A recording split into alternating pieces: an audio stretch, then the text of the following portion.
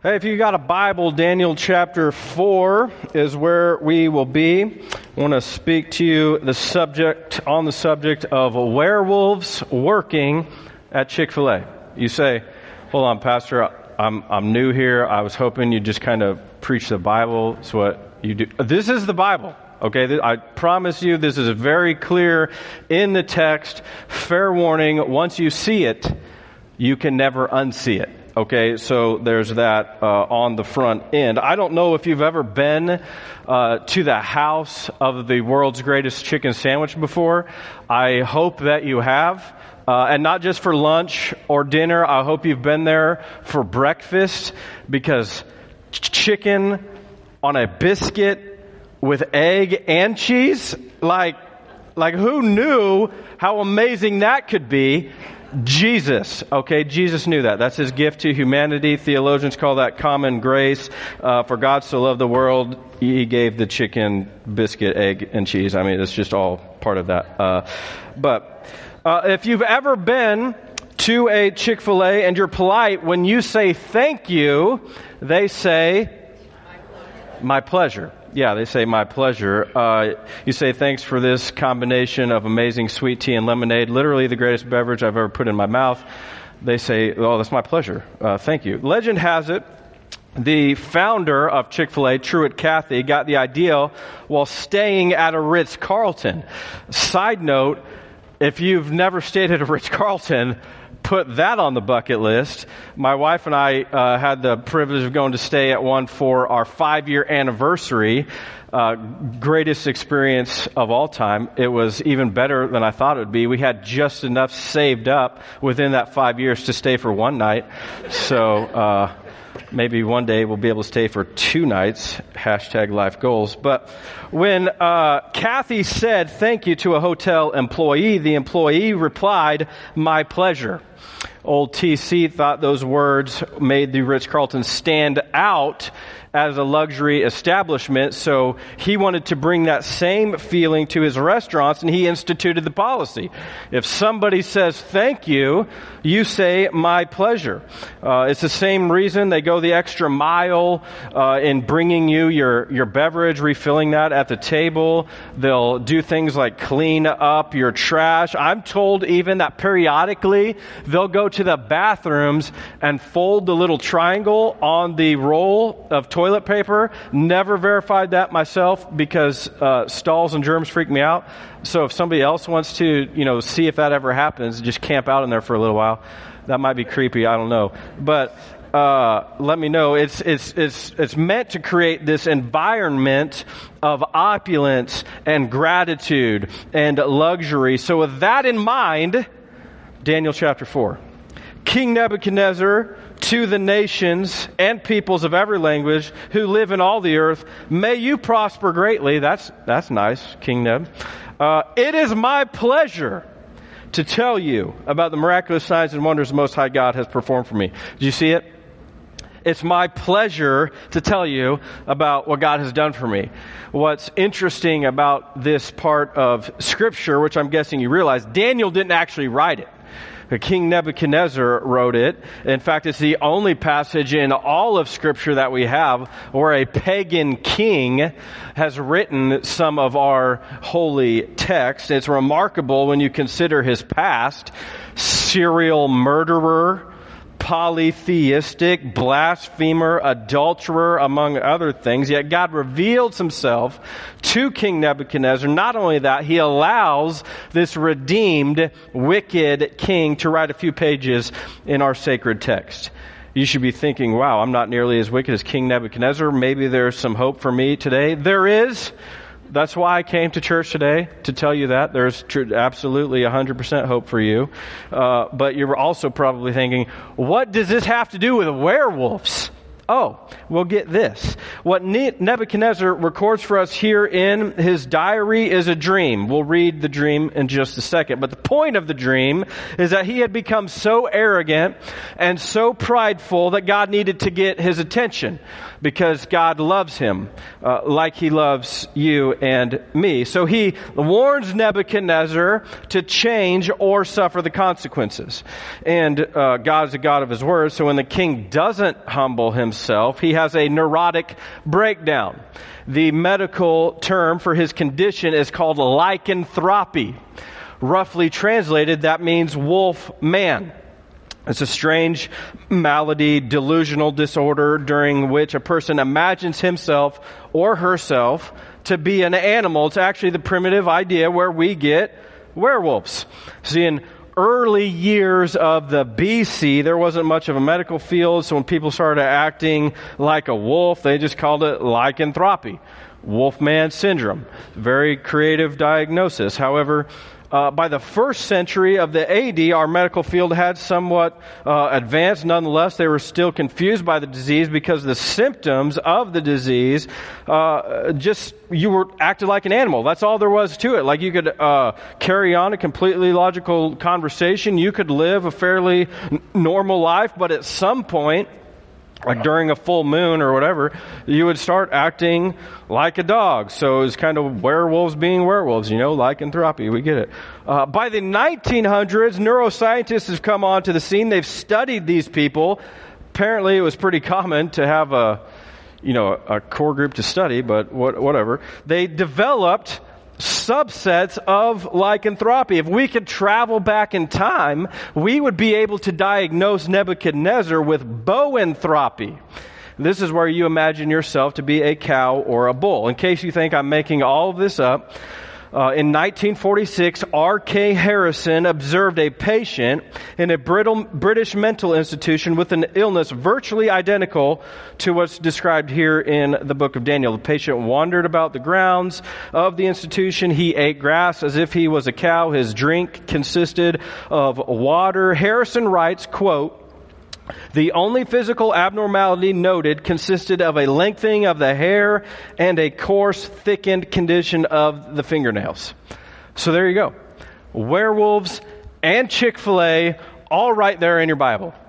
Y'all should read your Bible. It's really fascinating when you get into it. But the reason I titled my message, though, Werewolves Working at Chick-fil-A, is because the entire premise for the chapter, which I've already alluded to, is that Daniel's trying to communicate, and God is trying to communicate to King Nebuchadnezzar that there is punishment for pride.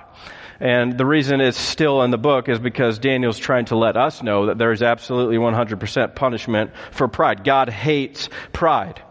In multiple places in the Bible, it says God opposes the proud.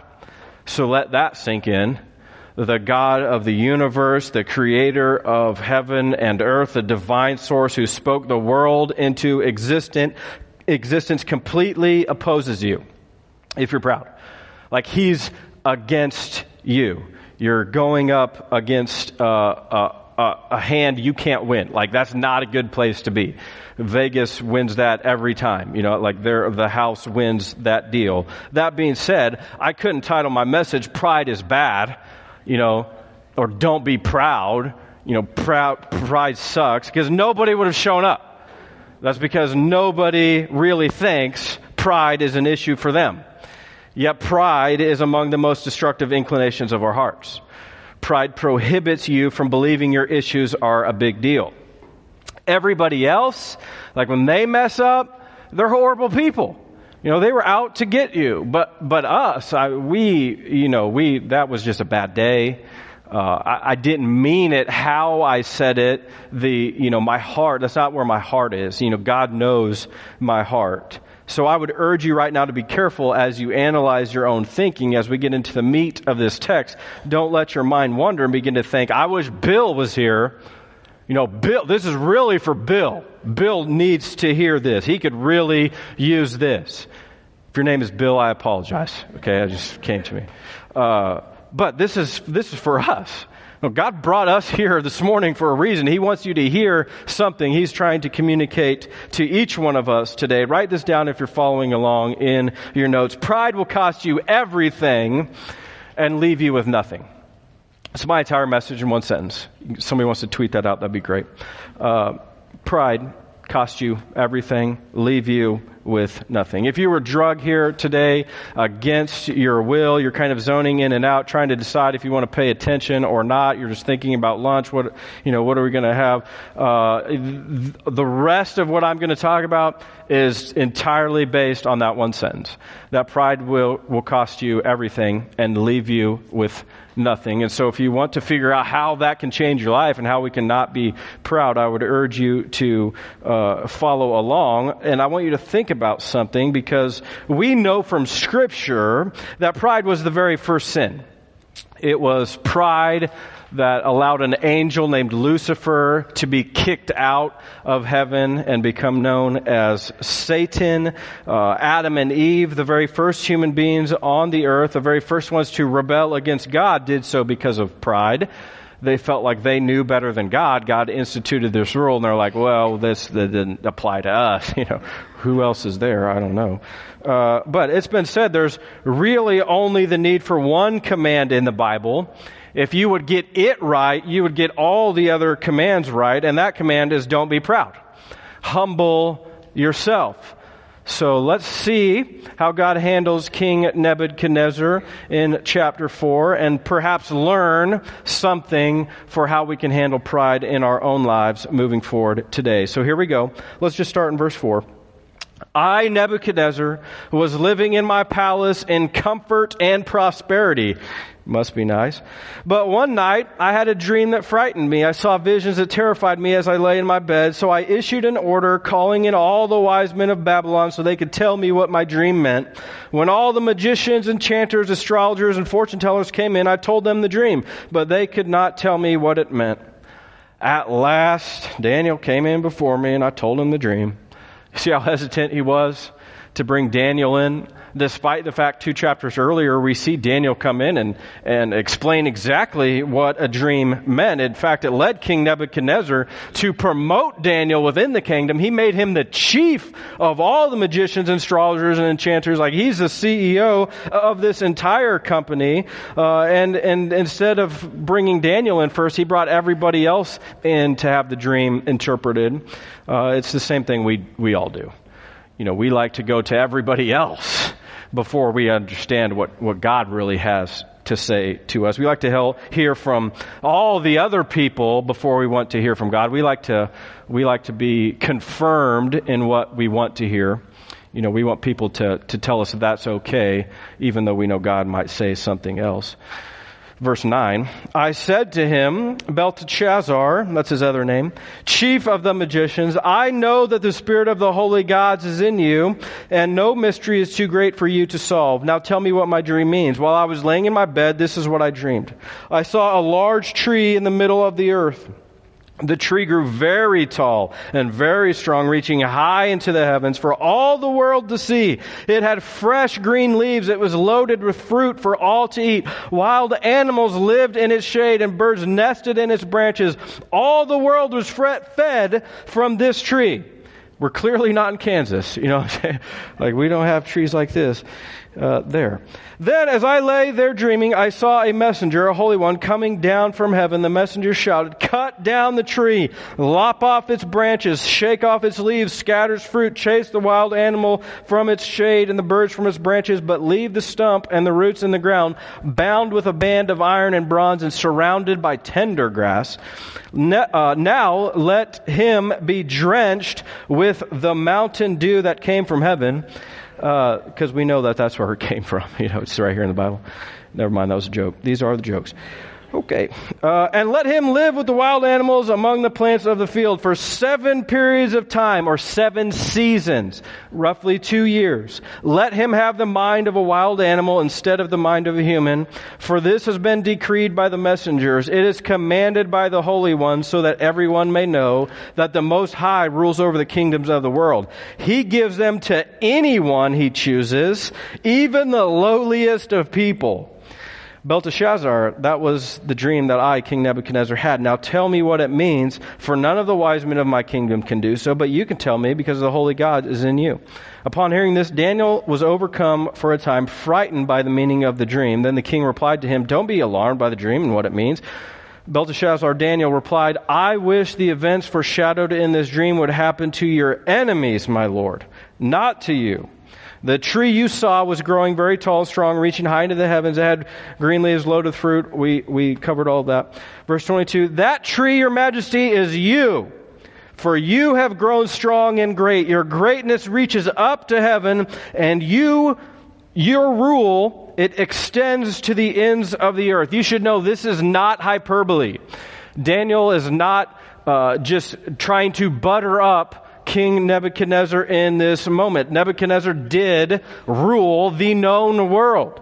He had wealth and power and fame beyond anything anybody could possibly imagine. Both economically and politically, he advanced the entire world scene. We are why we're here today. It's not a stretch for me to say that because of some of the policies that King Nebuchadnezzar instituted. What's kind of funny is he did some of that for a girl, as many men will do. He married a girl from the mountains. Yet Babylon, it was very flat. So he did what any good, loving husband would do. He built her a mountain right in the center of town. If you're a man married to a girl from Colorado, I apologize. You'll have to figure that out for yourself. Good luck building the mountain. But on this mountain, he planted all kinds of trees and shrubs and greenery. And in the way that he did, it looked like the plants were just suspended there and hanging there. It was known in the ancient world as one of the 7 wonders of the ancient world, the Hanging Gardens of Babylon. You've maybe heard of it. That's King Nebuchadnezzar. Alexander the Great actually wanted his capital city set up in Babylon because of how beautiful the Hanging Gardens were. Verse 24. This is what the dream means, your majesty, and what the Most High has declared will happen to my lord the king. You will be driven from human society. You will live in the fields with the wild animals. You will eat grass like a cow, and you will be drenched with the dew of heaven. That means you're going to live outside. 7 periods of time will pass while you live this way until you learn that the Most High rules over the kingdoms of the world and gives them to anyone he chooses. But the stump and roots of the tree were left in the ground. This means you will receive your kingdom back again when you have learned that heaven rules. King Nebuchadnezzar, please accept my advice. Stop sinning. Do what is right. Break from your wicked past and be merciful to the poor. Perhaps then you will continue to prosper. But all these things did happen to King Nebuchadnezzar.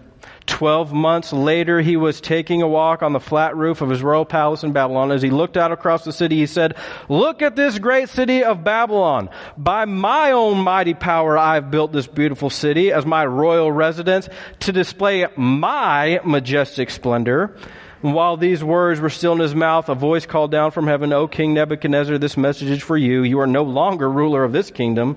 That same hour, the judgment was fulfilled, and Nebuchadnezzar was driven from human society.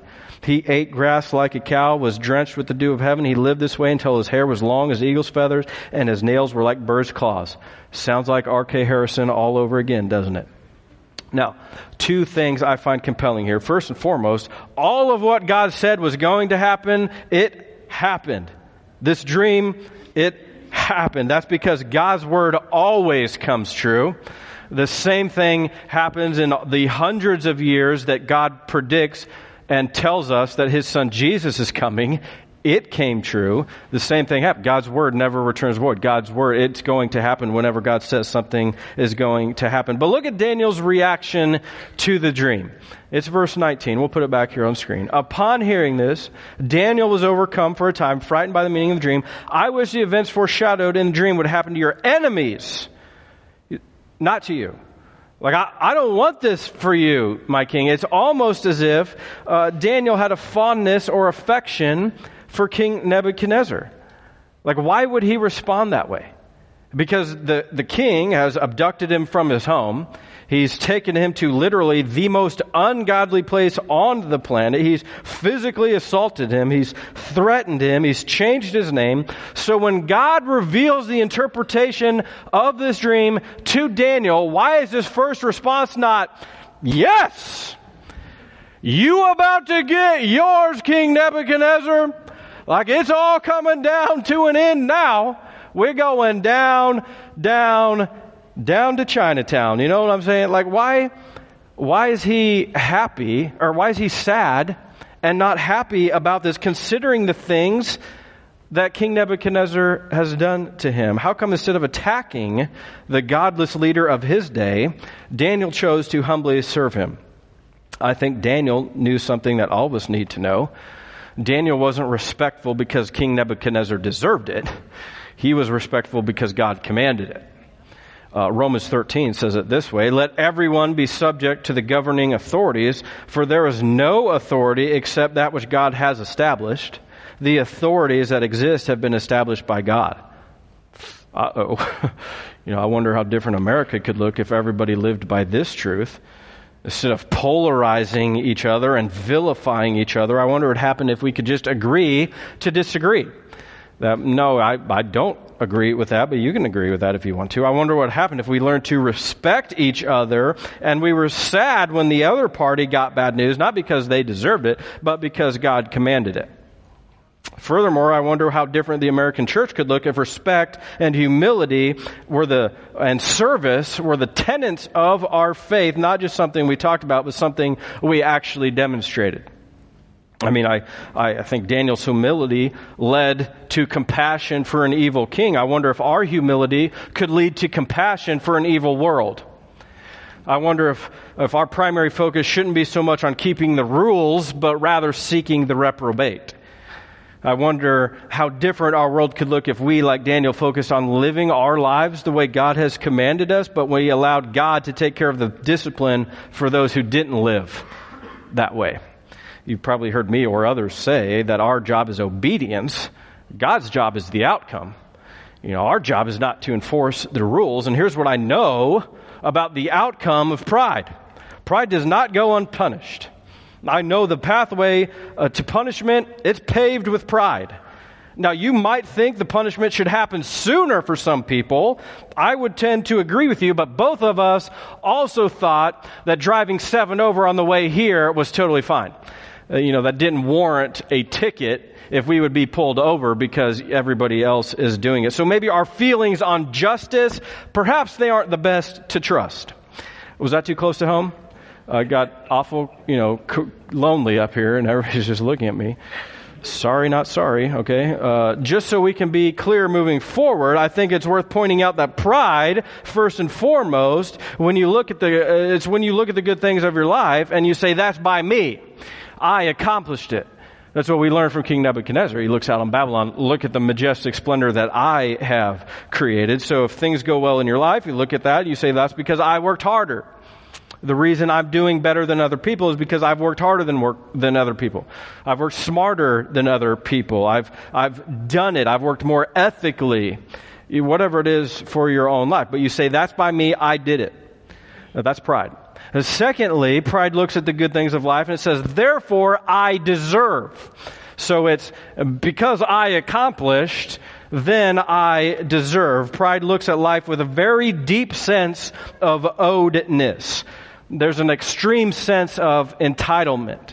And I'll tell you something. This works for a good life or for a hard life. In the good life, you believe you achieved all these things on your own. So the blessings are a reward. You deserve them because of the time you've put in. But then when things are going badly, when things are not working out, what do? You look at your life, you say, I'm suffering more than other people. Things are not fair. I'm having a harder life. I don't deserve this. In other words, I'm owed the opposite. It's all the same thing. Entitlement works both ways. As a victim or in the sense of I'm owed this. And what you need to hear me say is in both situations, pride sucks all joy and all satisfaction and all contentment out of your life. It will cost you everything. It will leave you nothing.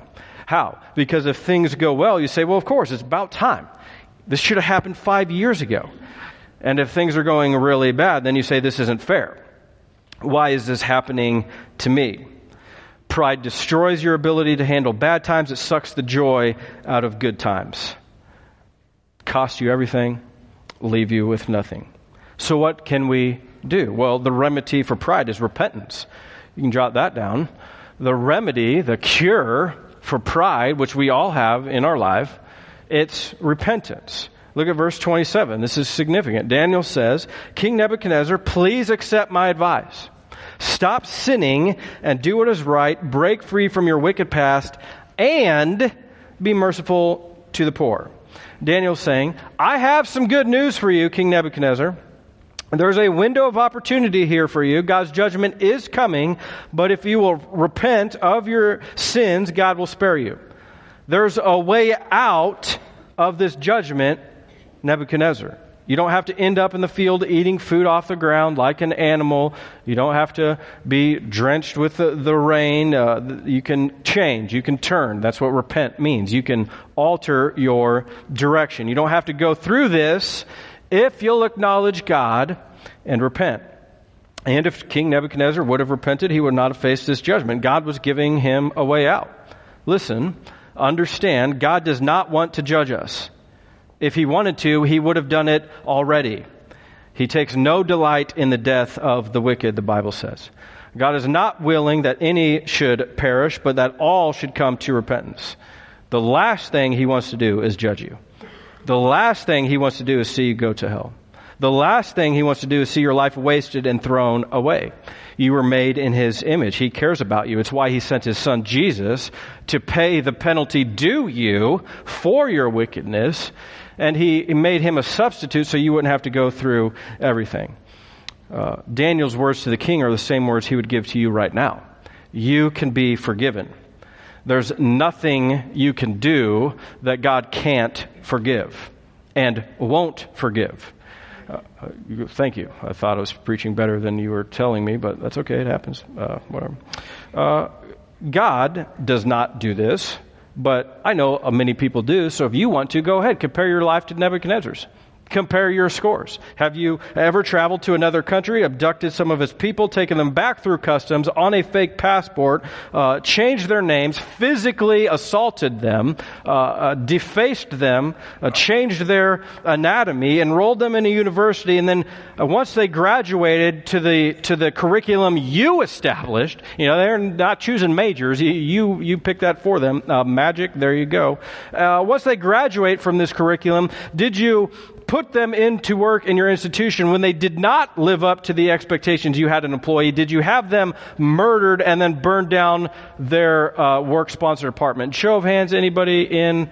No, nobody. Okay. So then how can you be so arrogant as to say God couldn't save you? That he wouldn't want to save you? Of course he does. That's why he sent his son, Jesus, to pay the penalty to you. It's the whole message of the gospel. You can be forgiven. God loves you and cares for you and has made a way for you. But it doesn't stop there. And notice what Daniel says next. He says, break free from your wicked past and remember the poor.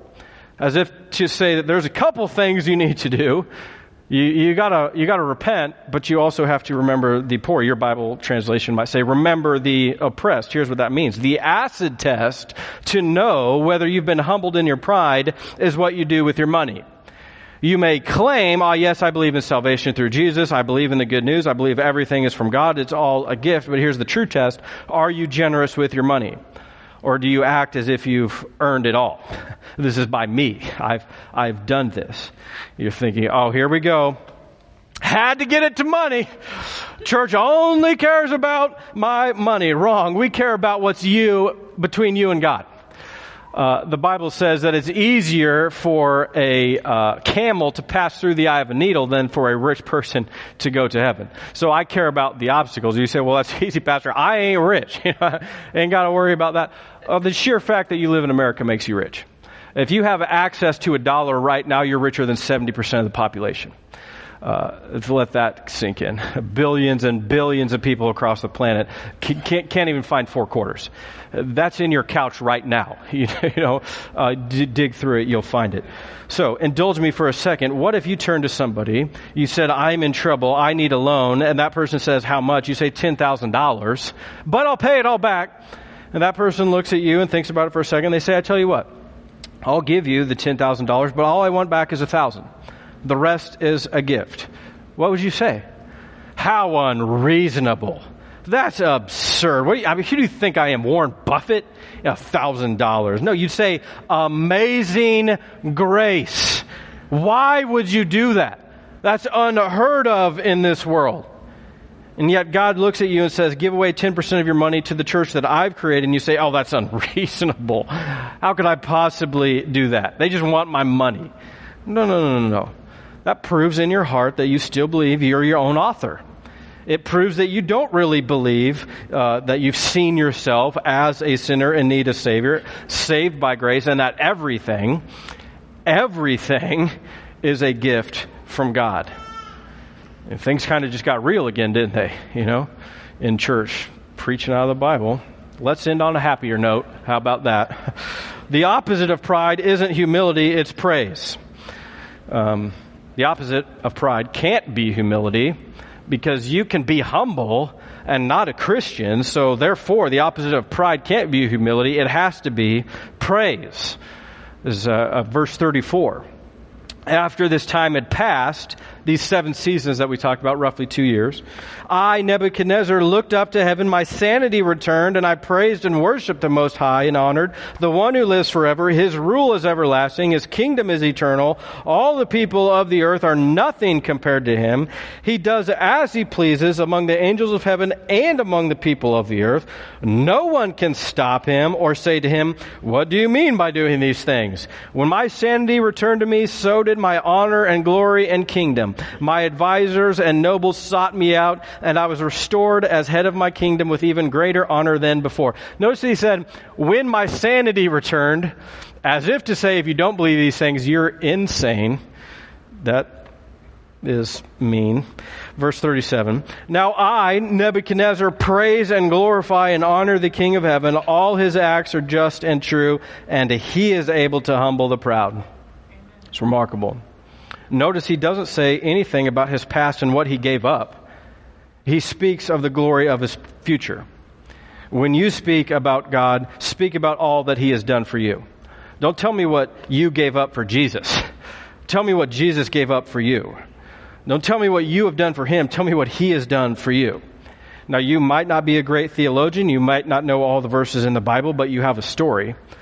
There has been enough that has happened in your life that you can say, here's what Jesus did for me. You can give praise and honor and glory to the one who is due it, to the one whom is capital T true. And what's interesting about this specific passage of Scripture is after this whole thing, and Neb looked up to the Lord and was forgiven, he only lived 1 more year and then he died. And what's fascinating is that within that year God gave him, he wrote this unbelievable, wonderful testimony that we are reading right now. In other words, good thing he didn't wait another year to get right with God. So let me ask you a couple questions as we close. How much time do you think you have in order to get right with God? What's it going to take to bring you to your senses that God is the one who's running the whole show? You do realize that the heart that's pumping blood into your body right now, it pumps because of the grace of God. You do realize the air you're breathing into your lungs, you're breathing because of the grace of God. Those hands that you work with, the brain that you think with, they are all gifts from God. Make no mistake, if you go around in life swaggering and boastful and thinking you have done it all by your power, God is going to bring you to your senses. God is not somebody to be trifled with. Pride will cost you everything. It will leave you with nothing. What you should actually be nervous about is the fact that the Bible in Ecclesiastes 8 says, because God does not punish sinners instantly, people feel like it's safe to do wrong. So we do something on the front end where we're like, nah, it's not that big of a deal. We don't get punished by God. And so the snowball starts going down the hill. And the sin gradually escalates. Even more sin, even bigger sin, until at some point we're like, how in the world did I even get here? I didn't think I'd ever be cheating on my spouse 10 years ago. And yet this is the path that I've chosen for myself. Make no mistake. It might be 10 years from now. It might be 10 hours from now. It might be 10 minutes from now. But one thing is certain. God will keep his word. You will reap what you sow. please don't waste any more time fiddling around with something the Bible clearly says it's going to kill you. The wages of sin is death. What you're doing by not following God's command is earning for yourself death. God is here. God is able. God is willing to bring you through. It's your move. Pride will cost you everything. The exchange rate is not good. It will leave you with nothing. But with God's Holy Spirit inside of you, you can alter the path of your life. You can change your direction. It's all by God's grace and glory and by trusting in Him that you can make the most of your life. Listen to me very carefully. God has created you with a purpose. He's created you to accomplish something great in His name. And listen, it's going to bring you joy and it's going to bring God glory. Amen, somebody. God wants you to live to the fullness of life. He set Nebuchadnezzar up for the world to see his beauty. And when King Nebuchadnezzar didn't follow through, he punished him. He's setting you up. You might be the closest thing to Jesus somebody ever meets. Which Jesus are they going to meet? Hopefully the God of the Bible, who's forgiven you by grace, by nothing that you have done, by everything that Jesus did for you. With every head bowed, every eye closed in here today, I want to give you a chance to respond to this God. The God of the Bible who says, I've given you my Son. The Bible says, confess with your mouth, believe in your heart, you can be saved. And so if you're here this morning and you want to put your trust into Jesus, perhaps for the very first time, just say, God, I'm sorry. I'm sorry I've sinned. But I believe in Jesus that I couldn't do anything to save myself. So He died for me. He rose from the dead. And because of that, I'm made new. Thank you for saving me. Help me live for you. God, we know your command does not stop there. I thank you for that new life. I thank you for all the lives represented here, but I also ask you to encourage each person as they leave this place to figure out their and, repent and follow. What is their next step of following, God? Getting in a group, reading the Bible, giving more generously with their time, serving, giving more generously with their income, whatever it is, God, I just ask that you speak to hearts right now. Do what only you can do. Help us discover how we can follow more closely to you. Because we believe richness and fullness of life is found in you. Help restore marriages, help restore homes, help restore families, help restore finances. Give each person in here power as they leave this place. All for your glory. And everybody said, amen.